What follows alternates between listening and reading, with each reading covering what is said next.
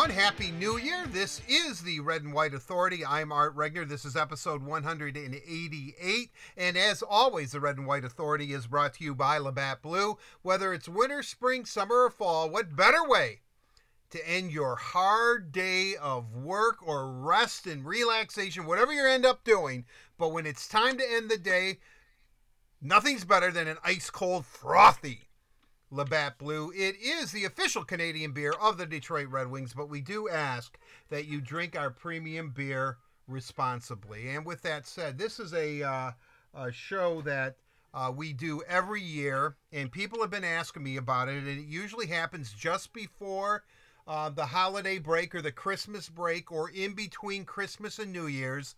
This year, through scheduling conflicts and whatever, we're doing it now on January 2nd. And of course, I'm talking about team nutritionist, my buddy, my friend, Miss Personality, as I like to call her. Lisa McDowell joins us for our traditional look at health and nutrition and resolutions and everything that everybody does this time of year. Lisa, thanks for joining us. Thank you, Art, and Happy New Year. I'm dying to hear about your New Year's resolutions. Yeah, well, my New Year's resolution is to keep up what I started last February, and which has worked out well for me. But before we get into that, and I definitely do want to touch upon that because I know what makes this podcast always so popular is that not only do we talk about the Red Wings and health and nutrition and from a professional athlete standpoint, but also this is something that Red Wing fans and just people in general can relate to. Health and nutrition is obviously extremely important to everybody. And but with that said, I want to ask you, just to start off, is that I've always thought about this, that I go in the Red Wing room virtually every single day. I talk to the fellas now that we're allowed back in the room, and it's such an international locker room, which has so many cultures blended in.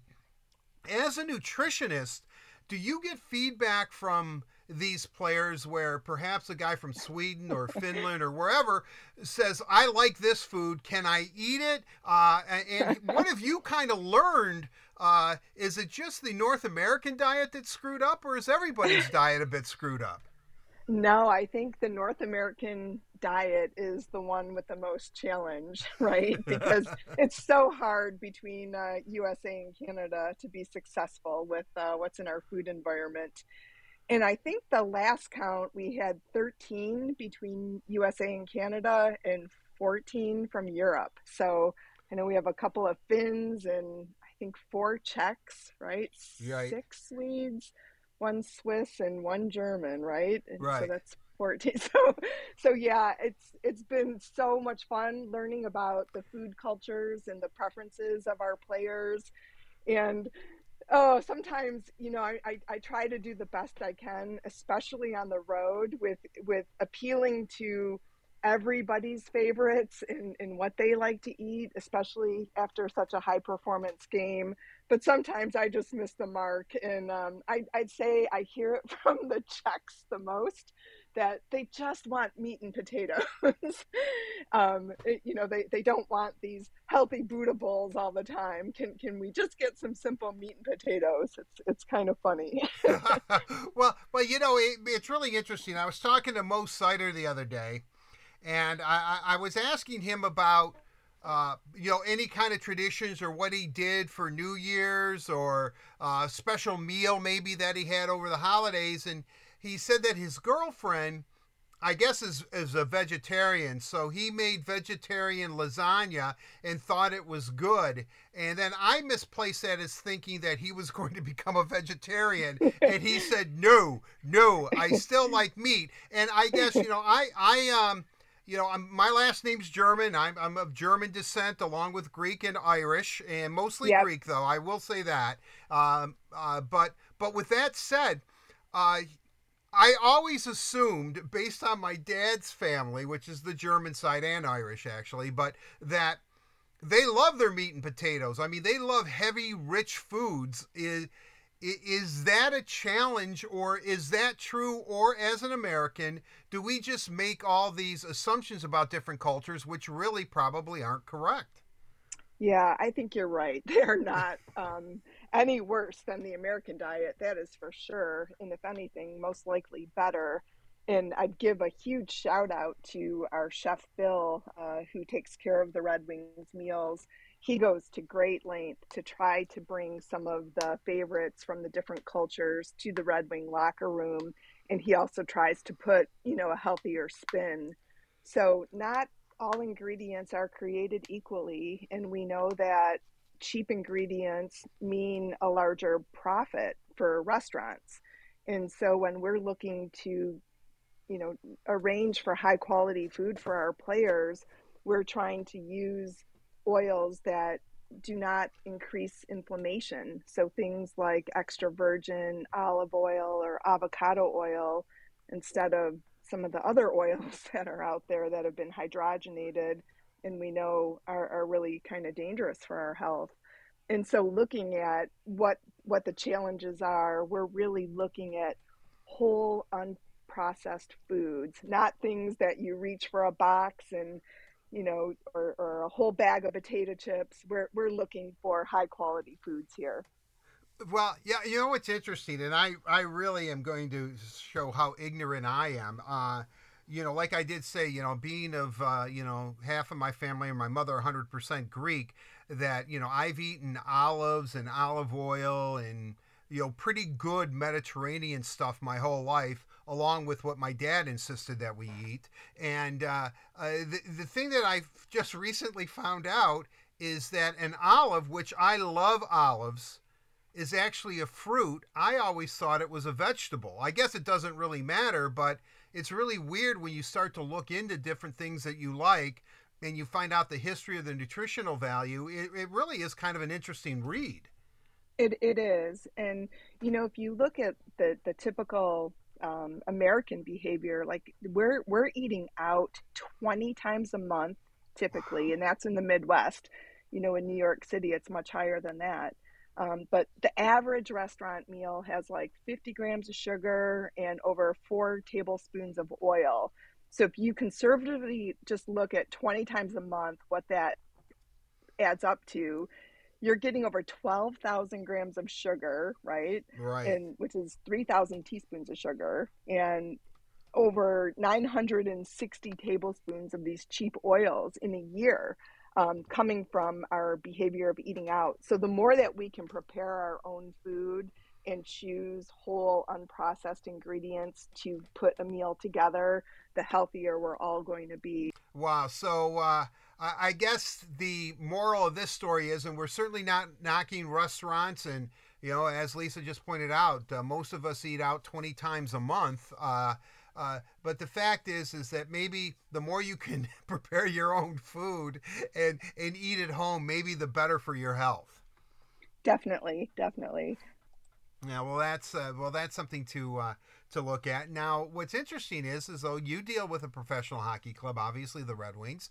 I mean, these guys are always on the go, and and I would imagine that's why pretty much you travel with them on the road to make sure that they may not be strained from what's good for them.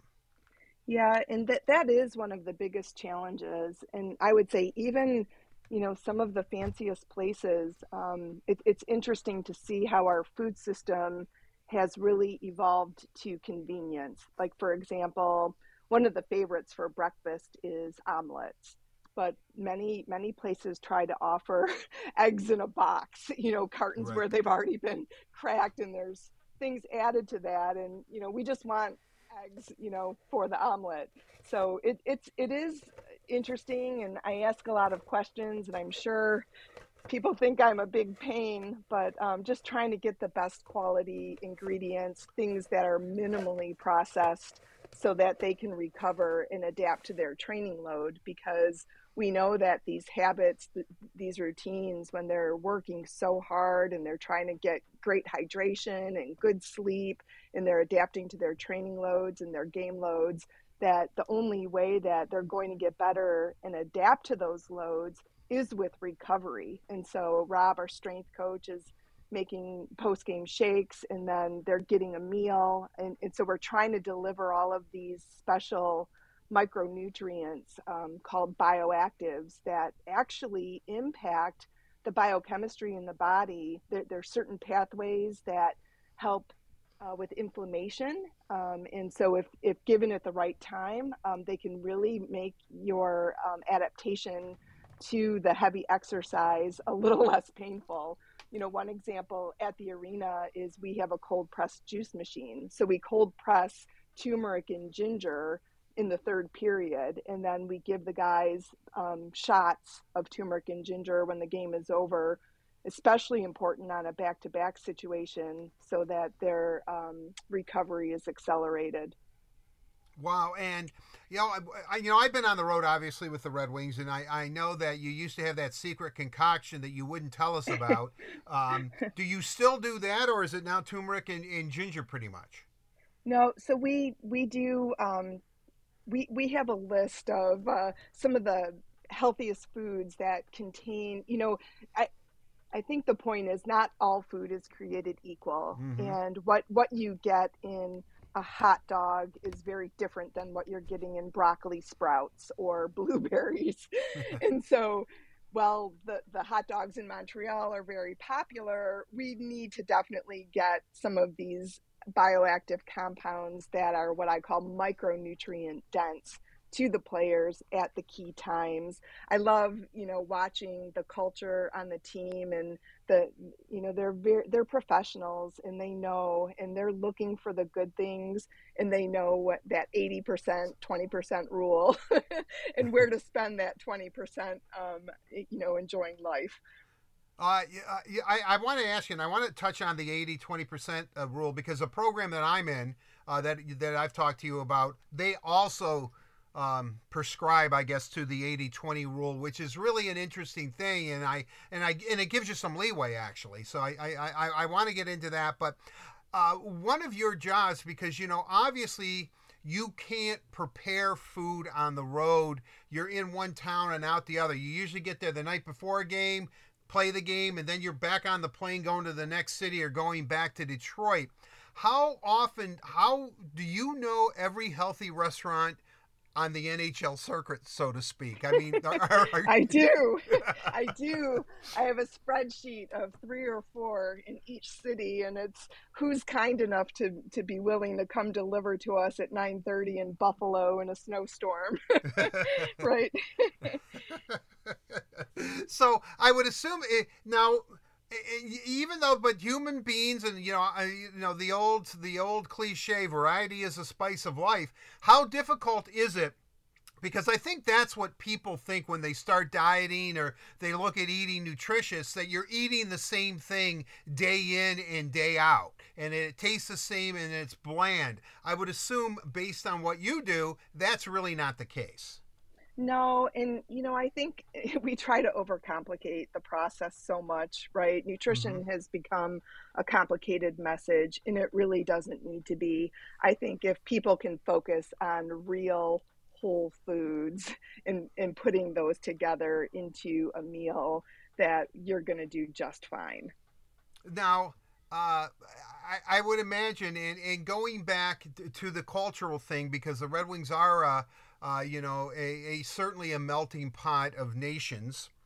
Yep. Uh, are there some foods that maybe, because you're a North American much like me, and highly trained and exceptional at what you do, is there maybe something that you found from another culture that you've now incorporated, that in the beginning when you started, a few years ago, shall we say, that you found, wow, this is good and it's really nutritious and I never heard of it before? Yeah, I think some of the favorites from the Nordic diet have become very mainstream to our training table. The Swedes and the Finns, they've brought some really interesting concepts. Even, the sauna and the cold therapy, that comes from the Nordic area as well. But looking at the wild salmon, and then some of the teas and the berries, we do have those available on our training table. And again, just trying to provide access. We do order the same food. for all of our training meals pre-game, so the guys can expect and rely on high quality foods available to them on game day. And those foods always include leafy greens, berries, avocados, and then I'm making shakes in the morning that have turmeric and ginger and lemon and berries as well. There's teas available, salmon, there's nuts and nut butters, chia seeds, ground flax seeds, and oatmeal, broccoli, watermelon, sweet potatoes, dark chocolate, all the things that really have these amazing bioactive ingredients that can help them get ready. Well, I mean, so it sounds like it's a cornucopia of flavors, truly. Yep, it is. But pasta reigns supreme. Really, they not, now pasta because of carbohydrates. Do the regular average Joe like me or average? I don't know what average Joe is for a female. Average Joanne, I guess, or something. But I Yep. mean, do they have to watch though their carbohydrates intake if they're not, let's say, a professional athlete? Yeah, we like to use the Olympic handouts for easy training days, moderate training days, and harder training days. And of course, the carbohydrate intake goes up on the night before a game and game day so that we're optimizing our glycogen stores to carry us through, a good 3 hours of hockey. And so on off days, they may decrease their intake. You would never probably catch them eating a ginormous serving of pasta on a non-game day. That seems to be more of a game day ritual, just to top off the glycogen stores.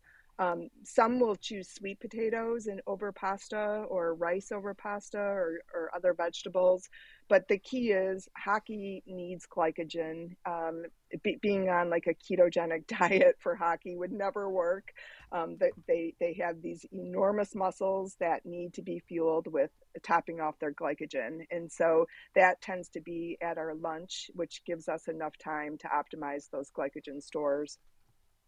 You saying something really interesting, and I know that they're professional athletes. Yet, we talked earlier off the air, and I don't know if it's a goal or people are living longer because people, of the general walks of life are very attuned now to their bodies and trying to be healthier. I think most everybody is consciously trying to be healthy, but this live to a 100 concept, or that there's some Yeah. variables that live as long as you can live without disease, and Yep. some of those practices are what athletes do every day. If you could kind of explain that. I know that I'm being a Oh, little yeah. vague here for the audience, but this was really something that you touched upon, which I found Yep. fascinating. I think it is such an amazing lesson to see the dynamics in professional sports, because they have really taken the lessons of what we call the blue zones, which comes from the areas in the world where people live to 100. And not only do they live, but they thrive. They have a great health span. And at age 100, they're still climbing mountains and working. So I think that's the goal. Everybody wants to feel good as long as possible. And when you look at what those practices are that have been studied, it's being connected to others, right? So Right. belonging, having a sense of family. And of course you have that on a team. You just watching it in action, art is just so much fun for me. I know our locker room attendants, Brady and JR and Right. Paul Boyer, to see them hyping these guys up in between periods. It's like a show. It's like a Broadway show every time there's there it's just this togetherness, this sense of belonging and being a support for one another. So that's part of the culture that's just built in, having the team, but then just moving naturally, whether it's in the weight room or skating. They're exercising quite a bit, making sure that they're recovering. Other concepts are having a good, I would say, downshift plan. So, how to manage stress, when we're not winning, making sure that we're doing everything we can to get a good night's sleep. And then in the blue zones, they believe in a glass of wine, connecting with others to unwind. putting your loved ones first, getting more plants and beans and teas and herbs and spices on your plate. So making sure that you have those great bioactives. That 80% rule of not overdoing it, not eating 20 hours a day, but maybe cutting off after 12 hours. And then, of course, having a sense of purpose. And I think Coach Newsy gives them all their sense of purpose daily, which is to go out and get a win. Well, yeah, it's interesting, and and certainly, obviously, you and I knew, Jeff Blashill. I consider Jeff Blashill a friend. I knew him long before he became Red Wing coach and all that. Do you find that, and I know that Jeff and Derek Lalone, who is nicknamed Newsy. I have a real difficult time calling a grown man Newsy, so I usually refer to him as Derek. But do you find similarities because they kind of came from the same pedigree and Ferris State, and they were both coaches that they're both kind of very similar in their approach to diet and nutrition? Yeah, they both have placed a great emphasis on these daily decisions, and I think it's the buildup over time of what our habits are and what our choices are, and so we put the good things out there, hoping that this is the culture that the guys lean toward. And I feel that creating a successful environment, really optimizing our environment in every way that we possibly can, makes it easy. So there's we like to call it friction. The more friction you can create around the bad choices, the least likely they're gonna go that way. So we're trying to really just fix the small choices so that I think we're a reflection of where we were like 6 months ago, right? Right. So those habits build up every day, and the saying is never miss twice. Like if you miss once, okay, but to really make that habit hardwired, not to miss twice. And so I feel that culture is definitely in our locker room. But I guess people sit here and think, well, okay, listen, you two are talking about this, and but you're dealing with professional athletes, guys who realize that they have to be at their very best and peak performance. So everything is geared towards obviously going on the ice and competing and winning hockey games. That's what professional athletes do. Yet. Uh, there is some fun to it, and you texted me a couple pictures. David Perron had his 1,000th game, and I could not believe it. There was actually pizza without pepperoni because he doesn't like it, with like 1,000 written on it that you had made, and also it looked like chocolate cupcakes with 1,000 on the frosting. So and I guess that goes into which I'd like you to That explain 80/20. that Yep. 80/20 rule. Exactly. If you could let people know, because it is possible to turn it around, and it takes effort, but once you get into that routine, it's easy how your body and how your mind adapt to something like that. Yeah, I think that we try to make it fun. And again, I've learned so much being part of the team. This is my 12th season, and I learned so much from the players because they really do understand what makes their bodies feel the very best that they can feel. And they're open to the advice. We look at blood work together, we correct any deficiencies, we're trying to optimize making them look perfect on paper. We actually used a new lab company that tells the players their biological age versus their chronological age, so we can see how old we are, how we're aging versus how old we really are chronologically, and we're actually younger, which is great. But it gives us a way to have a conversation with each player to see where the opportunities for maybe improving a magnesium, for example. Sometimes that can wake you up with a Charlie horse, a muscle cramp, and so we don't want them to be deficient in anything. So I think that 80/20 is probably the biggest lesson that I've learned from the players, is just how to lighten up a little bit and have fun. And so most guys will say that if we have pizza after a game, they're usually just eating one slice and then they're going for the good stuff that's catered to the airplane on the ride home. Right. So essentially, 80-20 is, I think people, to maybe put it in simplistic terms, and correct me if I'm wrong, is that 80% of the time, eat well and know what you're doing. You've got 20%, but like anything, in that, let's say in a week, an 80-20 concept during the week is that don't go hog wild and think, okay, I'm going to do my 20% in one setting. That is probably not the way to go. Right, correct. For us, I think it's that downtime that they have with each other. Maybe they're going to a Lions or a Pistons game and Right. having a couple of beers there. That's how they choose to spend their 20%. And now I will say this too, and this will warm your heart. I again, stereotyping as an American what I believe a German's diet would be. I told Mo, well, I know you're probably into sausages and all that kind of stuff, bratwurst, but you do not like hot dogs, right? North American hot dogs. Those must gross you out. And he kind of admitted that he's not a big hot dog fan. So I'm sure that probably makes you happy.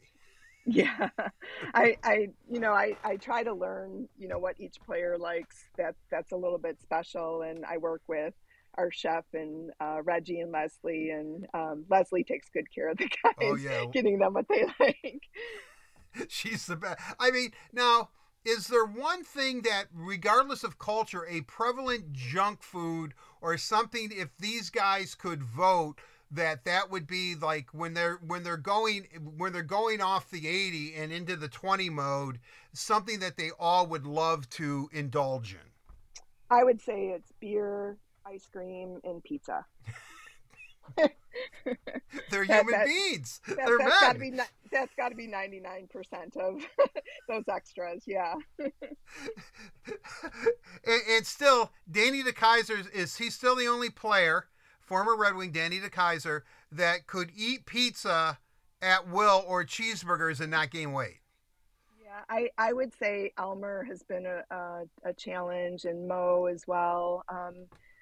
Even Phil Hronik, some of the guys, right about now in January is when we start to see their weights dropping off, and we're exposed to viruses from traveling in tight, proximity with each other. And so if somebody gets a little cold or flu, and then they're trying to keep up with the demands, the rigor of training and playing and eating, it gets to be a challenge. I've read statistics in hockey that at the end of the season, that the average weight loss is over like 5 pounds from when they started the season. So it is a challenge to get enough calories, I think, across the board, just because when you're done playing, you just don't feel hungry. All of your blood has been perfusing the muscles to skate. And so there's not a lot of blood flow going to the stomach. So we stand there with food and shakes, and they just look at us like, oh, not yet, I can't. But like on a back to back, there's that window that we really want to get it in quickly because they're playing, maybe in 20 hours again. And so that's a challenge. I'd say Danny was definitely an outlier. He really had quite a metabolism, but I'm finding some of the players with these large body surfaces like Elmer, he's really got to make sure he's paying attention to getting enough calories. Well, now it's part of that just because they're large. I mean, Elmer's like at least 6'8". Mo's 6'4", Mo Sider, but they're young men. Is that just part of where they're at in their age process, where young people physically fit seem to burn a lot of calories, or Yeah, is that part absolutely. of it? Like when they both hit 30, they could balloon up into not mammoth men, but they Yeah, could put a little paunch on. it does add that variable of synergy where you've got their age and their muscle mass and their body surface, which makes it really nice for them because they get to eat as much really as they want. But I'd have a hard time imagining Danny ever having a weight problem. But our metabolism does slow as we age. You are correct. But as you keep the muscle mass on and you choose behaviors like, going for a walk after meals to make sure you're not spiking your blood sugar, things like that can really help prevent the weight gain. Yeah, I look at it and it's really interesting when they're athletes, and now obviously I know a lot of athletes that are currently professionals and former professional athletes, and how difficult is this to maintain either an 80-20 or to keep up that regimen and routine.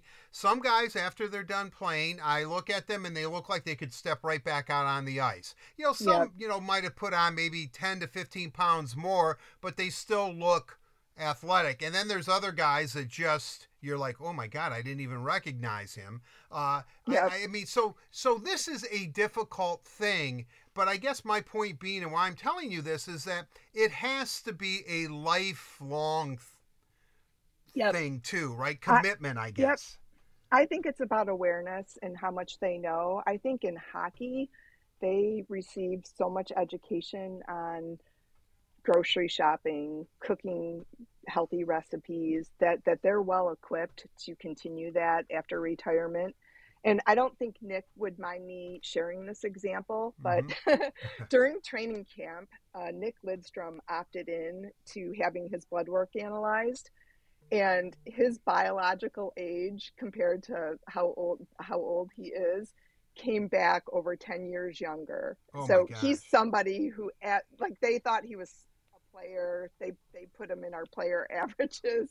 He looked just incredible, which doesn't probably surprise any of your listeners because he's very committed to healthy choices and has always led by example. And it was just fascinating to see his immune system and how he looked on paper, continuing well after retirement.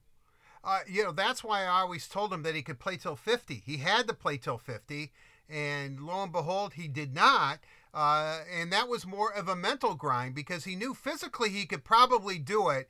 But as he aged, he said the workouts that he would have had to do to maintain his level of excellence, which is perhaps the greatest defenseman of all time in NHL history, or certainly one of the greatest, it would have had to increase. It was, it almost sounded like he'd had to be working out like 12 hours a day to keep the level that Yeah. he was used to. Yet, again, maybe he can't play professional hockey anymore, although I think you can, Nick. But that he still has adopted that healthy lifestyle where a man who's, I think he's now 50, looks 40 or has the body of Oh a yeah. 40-year-old.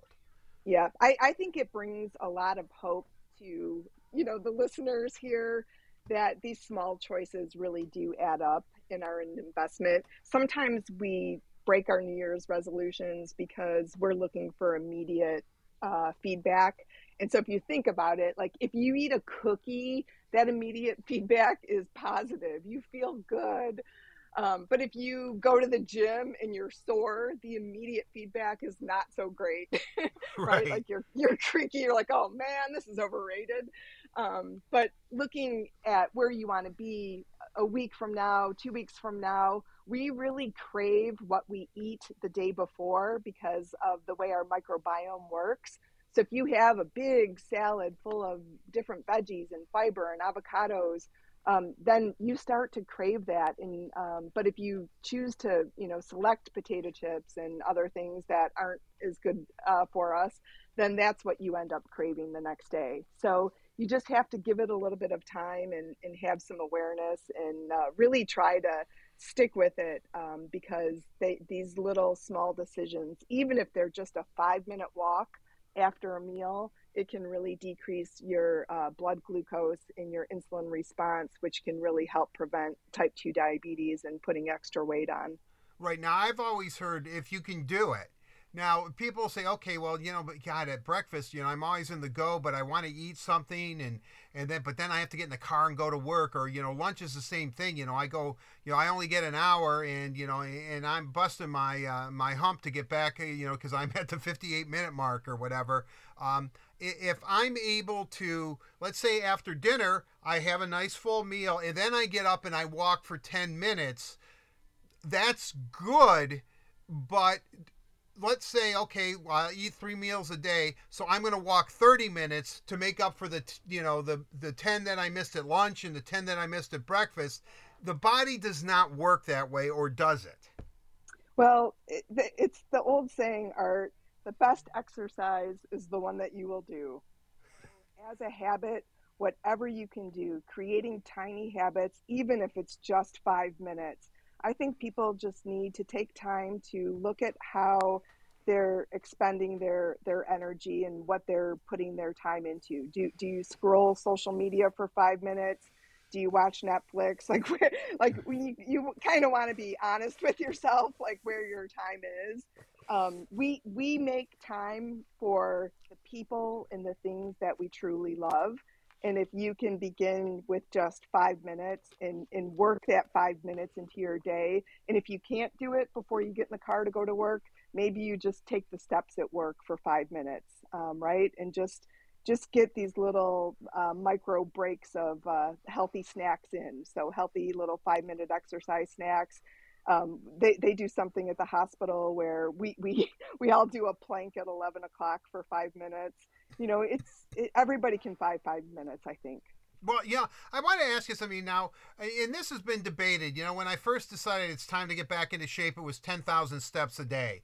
Now I Yep. hear it's 7,500 steps a day. And then the point being is if you get in 7,500 steps a day, that is like a level where you I don't know if it's not gain weight, but that's anything above 7,500, the benefits drop, shall I say, from the way I understand it. Now I'm told, well, maybe it's not 7,500, maybe it's 8,000 steps a day. So again, as usual, I'm extremely confused by this. Is there a number or is there not a number, Lisa? And I know I'm putting a lot of pressure on you. No, no, there actually is a number that's in science, but I would say again, we spend so much time overcomplicating the process. Right now, you are questioning the difference between 500 steps when you should just go walk, right? Right, Like exactly. Yeah, right, right. 7,500, 8,000, that's 500 different steps. So I would, the research from the American College of Sports Medicine is still the 10,000 for weight maintenance, but then 15,000 for weight loss. However, if you do swimming and yoga and other things like that, then that has to be factored into your total daily goal. But I think, again, if everybody could just be honest with how they spend their time, look for opportunities to just do a little bit better by maybe taking a 10-minute walk post meals to get rid of that blood sugar spike.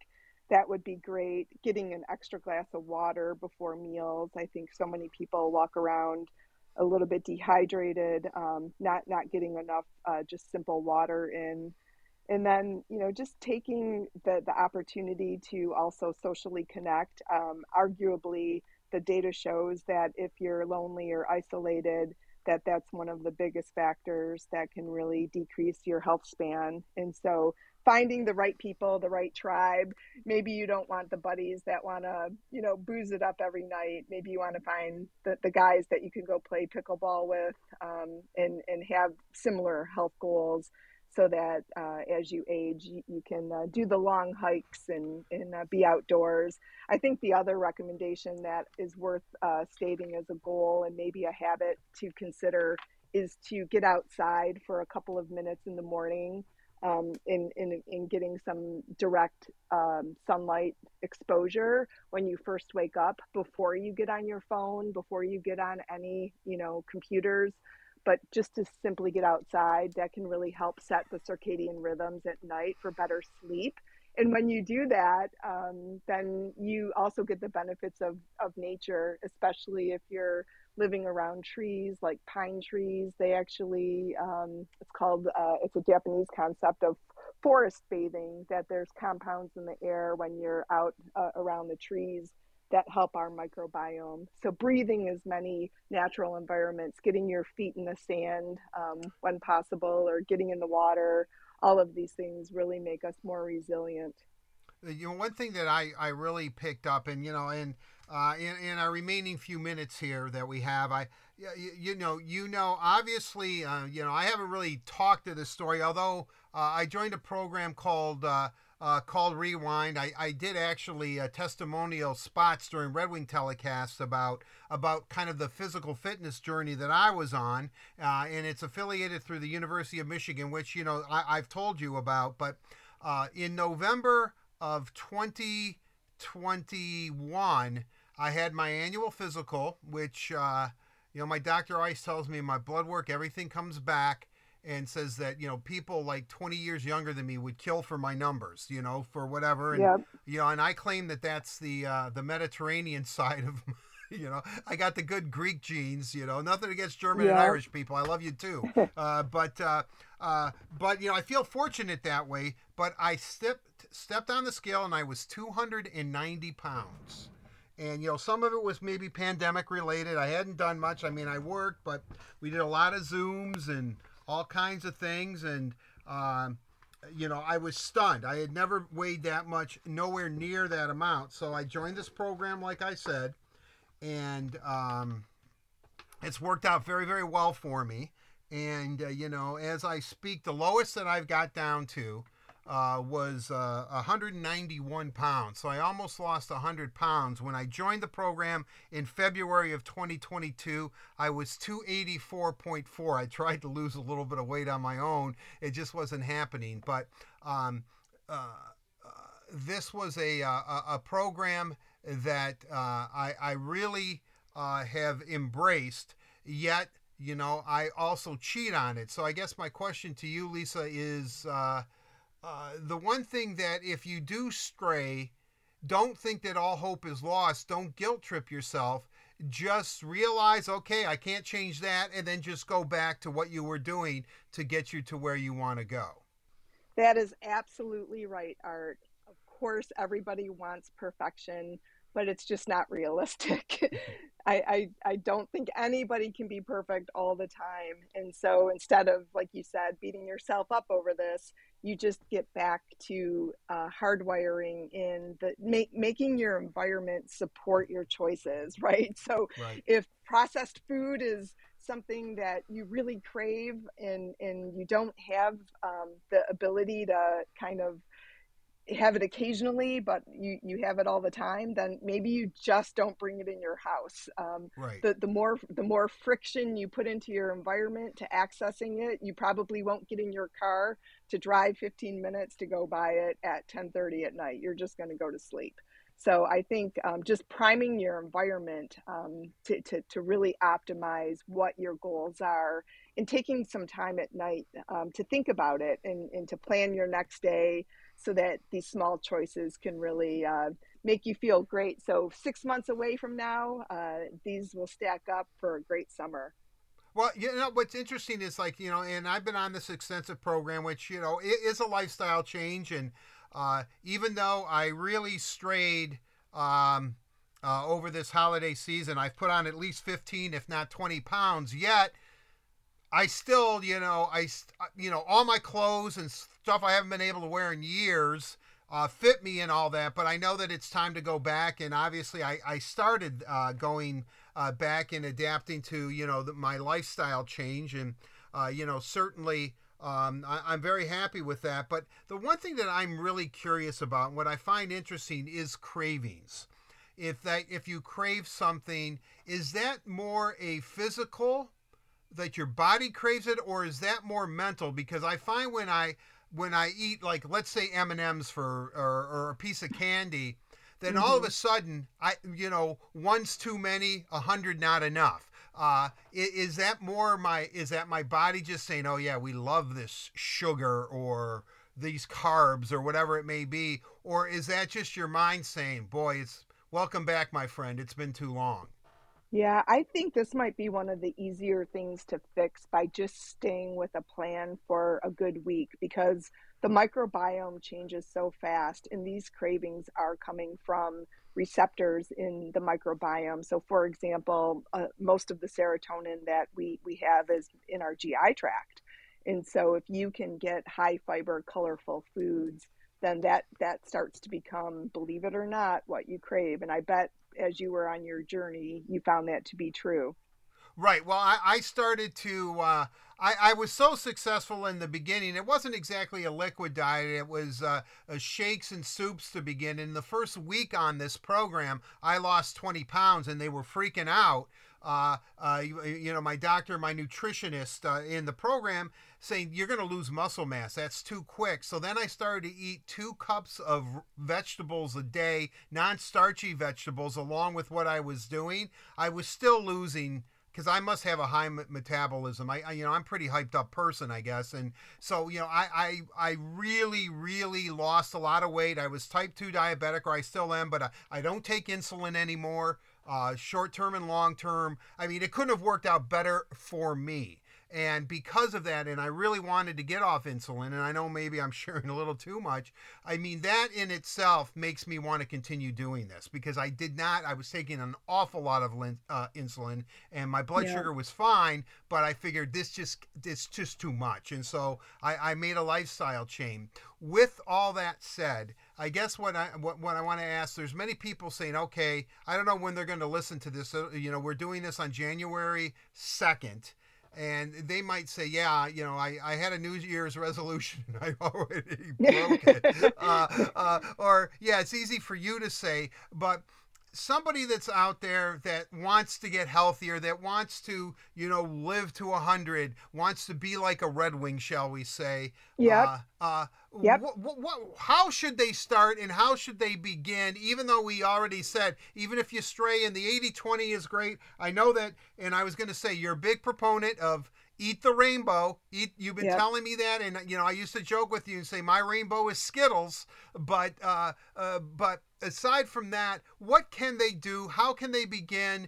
And know that obviously this is a journey. It isn't a sprint. Yep. I think the awareness of how you're spending your time in understanding yourself better, looking for where there is time in the day to really optimize choices, whether that be grocery shopping or cooking. Um, I would say never underestimate what just 1 week of choosing healthy, whole, unprocessed foods and good hydration and access to just walking a little bit daily, again, drinking enough water, going to bed by 10 o'clock, getting 10, 20 minutes of walking after each meal, swapping out those processed foods for real whole foods, maybe connecting with a friend or a family member in person, eye contact, no phones out, just doing those simple things. I think that whole picture makes you feel so much better, and just giving it a week.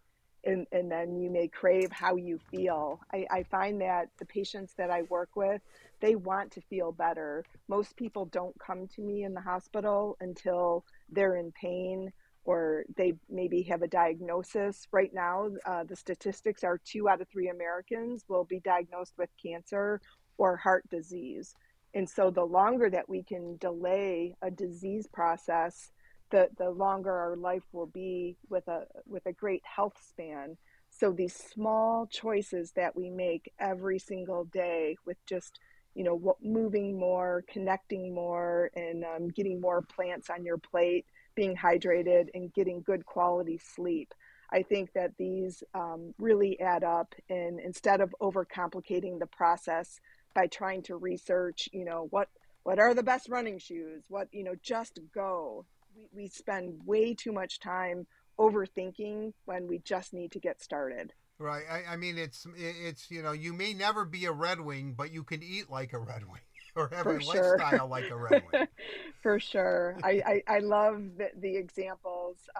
There's just so many good stories that I've had the chance to kind of watch where our Red Wings do bring this blue zone culture to life, and have fun with it along the way. And I think that we shouldn't take this too seriously, but we can easily hardwire and optimize these choices so that we feel our best.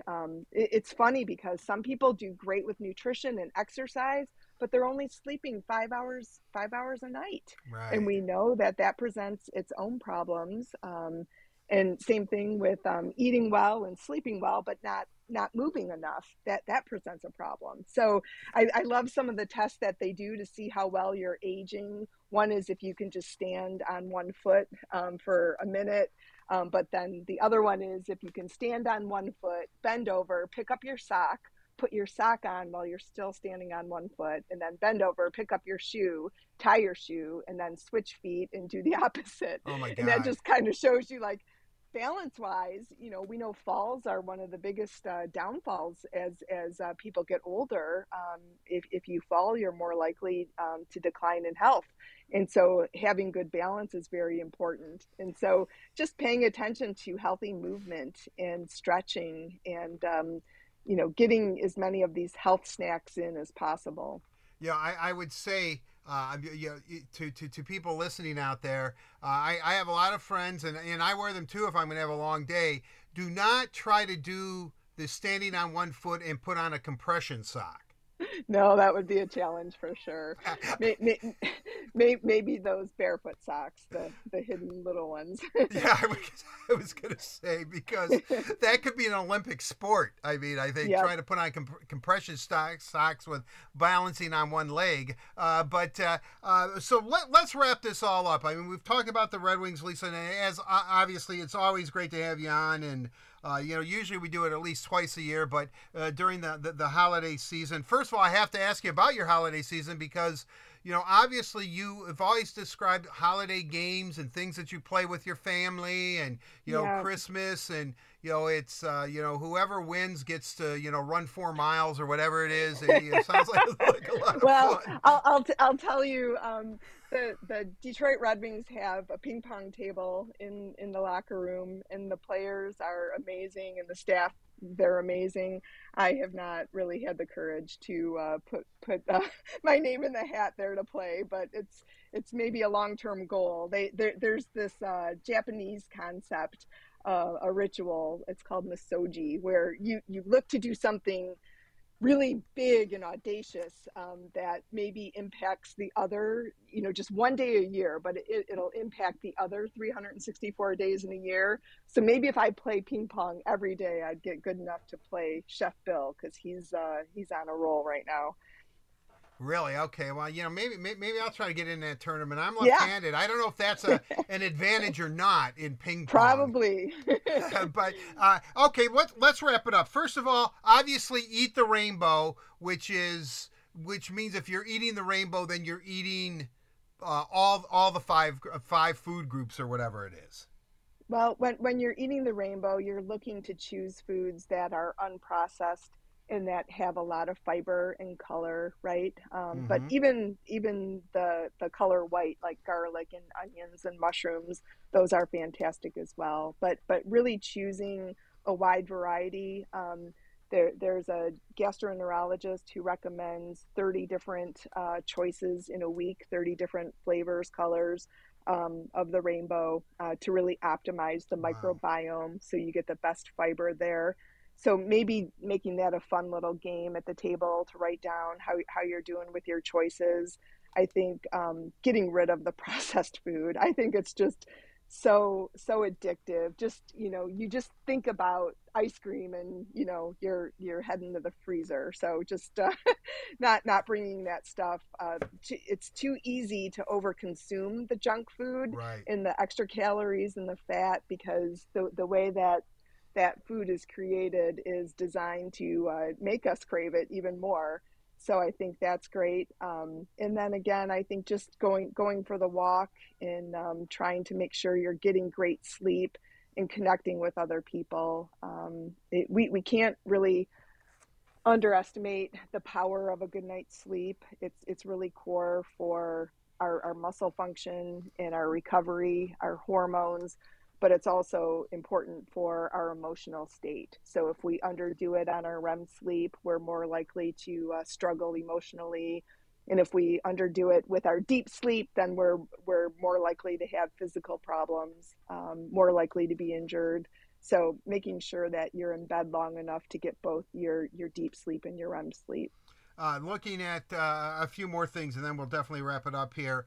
Um, it really would behoove you well to go out and after you eat and try to walk for 10 minutes. But to go out and exercise and get outside, even in wintertime, is an important aspect, especially if the old sun is out there, because Yep. you want to absorb the vitamin D, which I would imagine, even if it's a cloudy day, can you still absorb vitamin D? Does the sun work that way where even though Yeah. you don't see it, you're still getting the benefits of it?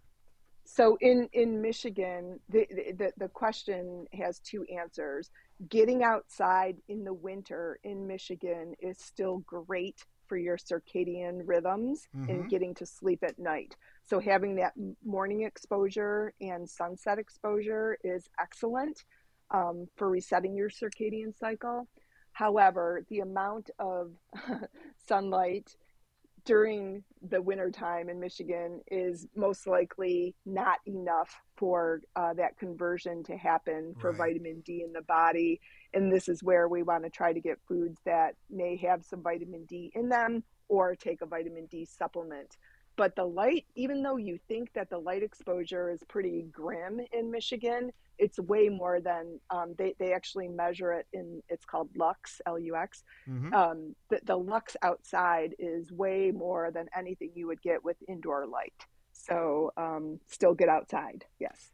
And the steps controversy, as long as you're doing something and walking, Yeah. benefits you. Yet, 10,000 still, if you want to Yep. maintain Maintain. your weight, and if you want to lose weight, or if you're losing weight, Yep. 15,000 is steps a day is probably the goal. Yep. That's what's recommended. Okay, great. All right, I'm going to hold you to all this, but Yep. all right, Lisa. Anything else that we have not covered that you think is important, or do you want to leave one tip that everybody can do and get back on a path of good health and feeling good about yourself? I think one thing that everybody can do is just simply spend 5 minutes thinking about their day and where their habits could maybe improve a little bit, whether it's at the grocery store with how you shop or learning to cook an easy recipe.